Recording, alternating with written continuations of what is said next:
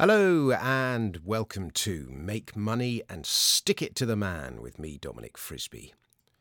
And today's piece is slightly off topic, but it's about an investment that I've made. It's taken me about 25 years to make it happen. And there is, I suppose, it is an investment you can follow me into if you want. And the investment you can make is to go out and buy what I'm about to talk about. So it's called My Mission to Revive My Father's Long-Lost World War II Musical Masterpiece. I have an odd professional life. I double as a financial writer and a comedian. It's unusual, but it seems to work. I specialise in unacceptable songs, and you're bound to have stumbled across one of them at some point. Apparently, I'm Nigel Farage's favourite comic. And I've just made what many would consider a comical investment.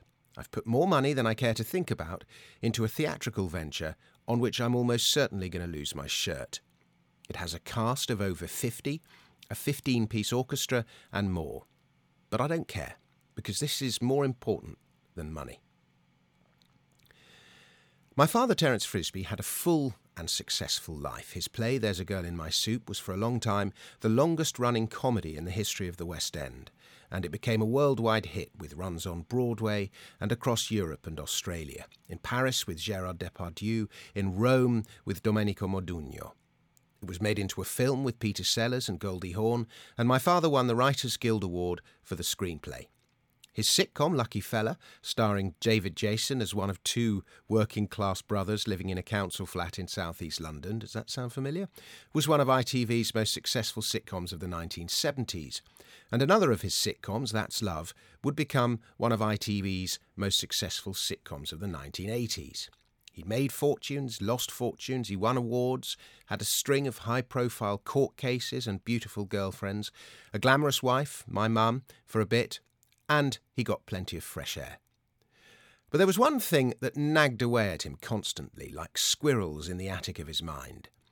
It was that he never saw the best thing he ever wrote on the West End stage or on screen. That thing is kisses on a postcard. In 1940, when my father was 7 and his brother, my Uncle Jack, was 11, they were evacuated from their family in southeast London to escape the Blitz. Millions of children across the country met with the same fate. Neither they nor their parents knew where they were going, who they would be staying with, or for how long. "Whatever happens, you stay together," insisted their mum, my grandmother. "You got that? You stay together." Then, to turn it into an adventure for the two boys, she invented a secret code for them. "When you get there," she said, handing them a stamped addressed postcard, "you find out your new address, you write it on this card, and you post it to me. Got it?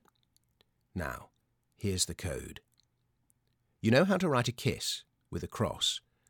Well, put 1 kiss if it's horrible, and I'll come straight there and bring you back home. You put 2 kisses if it's okay, and 3 kisses if it's nice. Then I'll know."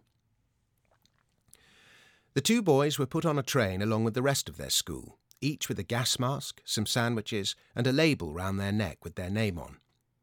They ended up in a tiny village in Cornwall, where they were herded into the school hall and picked out at random by whichever local would take them.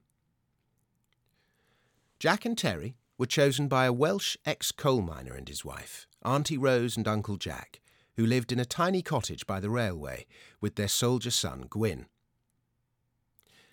Inside this cottage, they found a room packed with things. A cat curled beside the stove, a canary in a cage, oil lamps, there was no electricity here, and 2 First World War shells in their cases over 6 inches tall, standing on either side of the clock on the mantelpiece. Outside in the yard there was a pig and chickens. Beyond that, a valley, with endless woods, a rushing river, fish to catch, streams to dam, paths, tracks, a quarry to climb. And best of all, at the bottom of the yard, lay the main line from London to Penzance. Trains. That night, on a borrowed mattress on the floor, staring at the postcard, they considered their code. How many kisses should we put?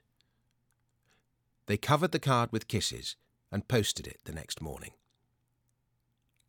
My father would spend the next 4 years in that Cornish village. While many had unhappy experiences, he called it his second childhood. Kisses on a Postcard tells the story of those two boys and the tiny Cornish village during the war, with its conflicts, kindness, pettiness, generosity and gossip, turned on its head first by the arrival of so many children, then by the arrival of American soldiers prior to D-Day, a whole regiment of black GIs. No one in the village had ever seen a black man.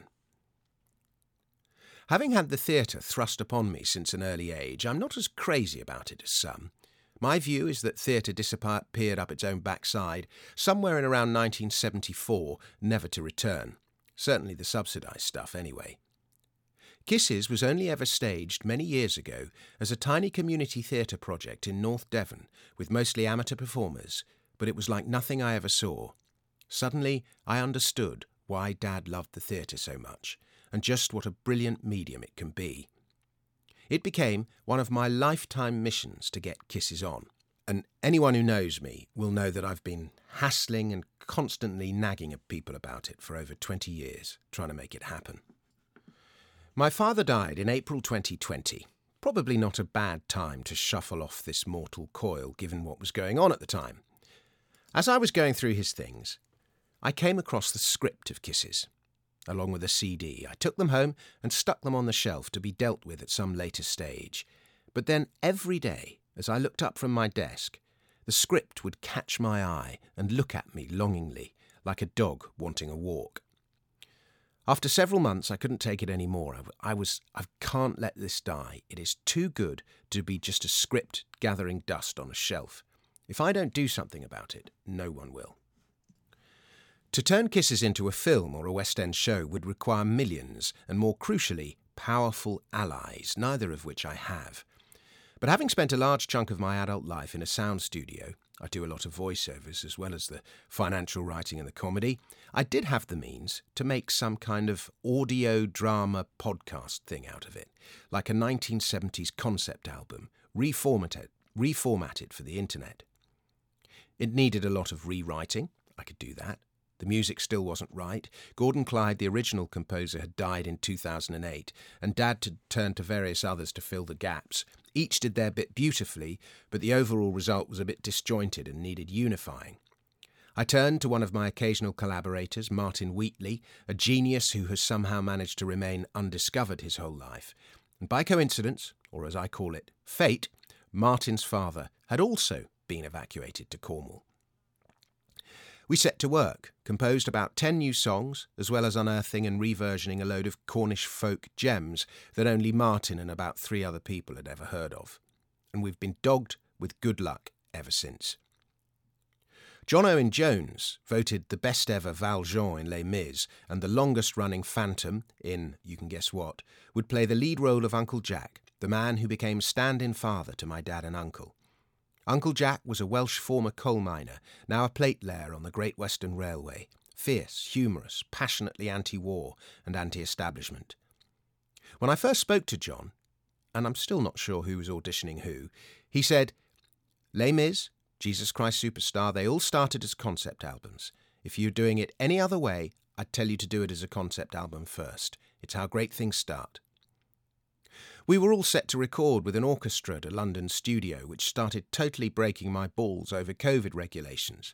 I phoned round the other studios at the last minute, and Abbey Road had just had a cancellation. We recorded it at Abbey Road Studios, another stroke of fortune. The result is this concept album musical about an extraordinary time in British history. Those who were evacuated in 1940 will be in their late 80s and 90s now, if they're still with us at all. In many ways, Kisses is a farewell to that generation. But I played it to some friends in the car last month, and during the evacuation scenes, they all said, that's exactly now what's been happening in Ukraine. The story remains so pertinent. Dad said he used to get letters from people in Germany who'd been evacuated to escape Allied bombs. If you're anything like me, this story will disarm you in the most unexpected ways. I hope you will find yourself laughing and weeping, as I did, at just wonderful things the kindest of human beings can be. So the way to get the show is to go to kissesonapostcard.bandcamp.com, and I'd be really grateful if you'd give it a go. kissesonapostcard.bandcamp.com. And as we close this podcast, I'll put one of the songs in for you to hear. Enjoy it. This is the song that the two boys sing when they discuss how many kisses to put on their card. How many kisses? I vote 3. What would Mum and Dad think of it here? Don't know. No electricity. They wouldn't like that. I don't care. There's no bathroom. I don't care. Outside lab, all they have. I can't go in an outside lab. I don't mind. I don't care. What if it's freezing cold out there? That's what the pot's for, don't you see? I vote 1. I vote 3. Just one bed, got to share, all squashed up in it. I don't care. Kisses on a postcard we must write, something we've got to do tonight. Kisses on a postcard, what'll they show? Only Mum is going to know. What about Gwyn? Gwyn's not bad, even though you can see he's mad. Auntie Rose, what do you say? She says weird things, but she's okay. Not Uncle Jack, though he plays rough. Pulled my hair, called me scruff. Kisses on a postcard, what'll we do? I still say 3. Well, I say 2. Kisses on a postcard, 3, 2, 1. Better be quick or it won't get done. If we put less than 3, Mum and Dad will think it's rotten here. They'll be worried. Yeah, well, there's the trains, they're good. And the station, right next to us. That's terrific. Hey, wait! I've just remembered. Hens! What about hens? Eggs, stupid. Real eggs. Not that horrible powdery stuff. Eggs for you, eggs for me, eggs for breakfast and tea. Poached or baked, scrambled or fried. On board with soldiers on the side. What do you say now? What's your score? All right, 3. I say 4. You can't! Why not? Mum only said up to 3. But don't you see? The more kisses we put, the more happy they're going to be. Yeah, it's terrific here, really, isn't it? Like being on holiday, only there's no sea. We don't have to stop at 4. Let's do hundreds. Yeah! Kisses on a postcard, 1 by 1. All round the edges, this is fun. Kisses on a postcard, squashed up tight, telling Mum that we're all right. Good night, children, everywhere. Your mommy thinks of you tonight. Lay your head upon your pillow. Don't be a kid or a weeping willow.